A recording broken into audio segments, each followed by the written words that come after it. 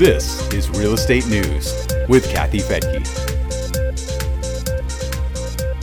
There's a new plan brewing to help delinquent borrowers and prevent another wave of foreclosures.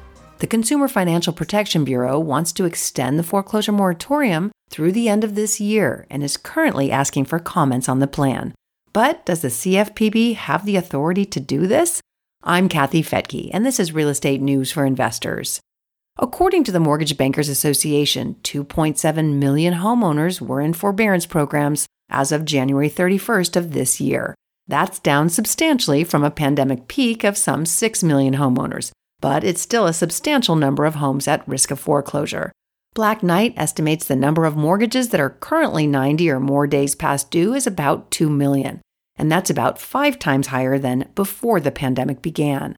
The real estate data firm expects some improvement through the end of June when the current foreclosure moratorium expires, but it expects that 1.8 million mortgages will be seriously delinquent.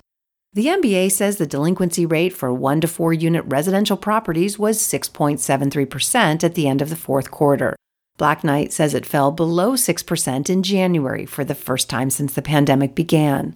And although the foreclosure moratorium is currently set to expire in June, delinquent homeowners may have different dates for the expiration of their forbearance program.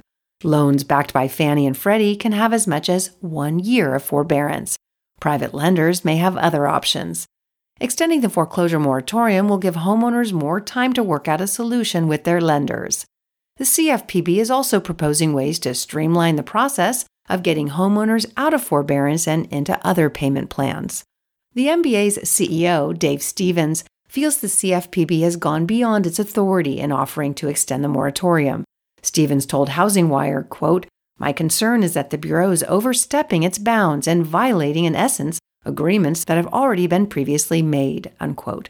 He says that another halt on foreclosures could hurt the mortgage industry's relationship with its investors, which servicers have worked hard to maintain.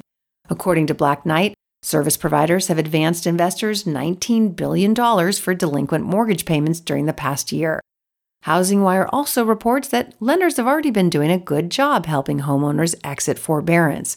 It says that almost 86% of those who exited forbearance did so with a payment plan in place. Executive Vice President of RealtyTrac, Rick Sharga, says of the results, "I think the math speaks for itself how well the forbearance program worked. And it's one of the few times in my career that I've seen a government-initiated program adopted as well and executed as well by the industry as this one." He doesn't feel the same way about another foreclosure moratorium, though.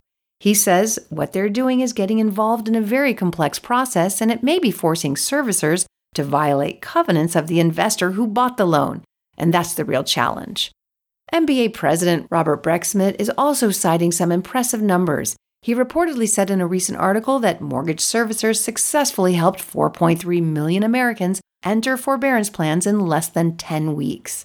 Brexmit says the ability for the industry and mortgage servicers to overcome the obstacles created by COVID-19 will depend on our ability to work together. The CFPB is proposing 3 actions to help borrowers impacted by the pandemic. The first is to grant borrowers more time with a moratorium that runs through December 31st. The second is to give servicers a way to modify loans more quickly with less paperwork. And third, to improve communication with borrowers so they're aware of their options at the appropriate time. The public comment period runs through May 11th. You'll find links to the CFPB's proposal and other articles mentioned in this episode on the podcast player page at newsforinvestors.com. I'm Kathy Fettke, and thanks so much for joining me here on Real Estate News for Investors. The views and opinions expressed in this podcast are provided for informational purposes only and should not be construed as an offer to buy or sell any securities or to make or consider any investment or course of action. For more information, go to newsforinvestors.com.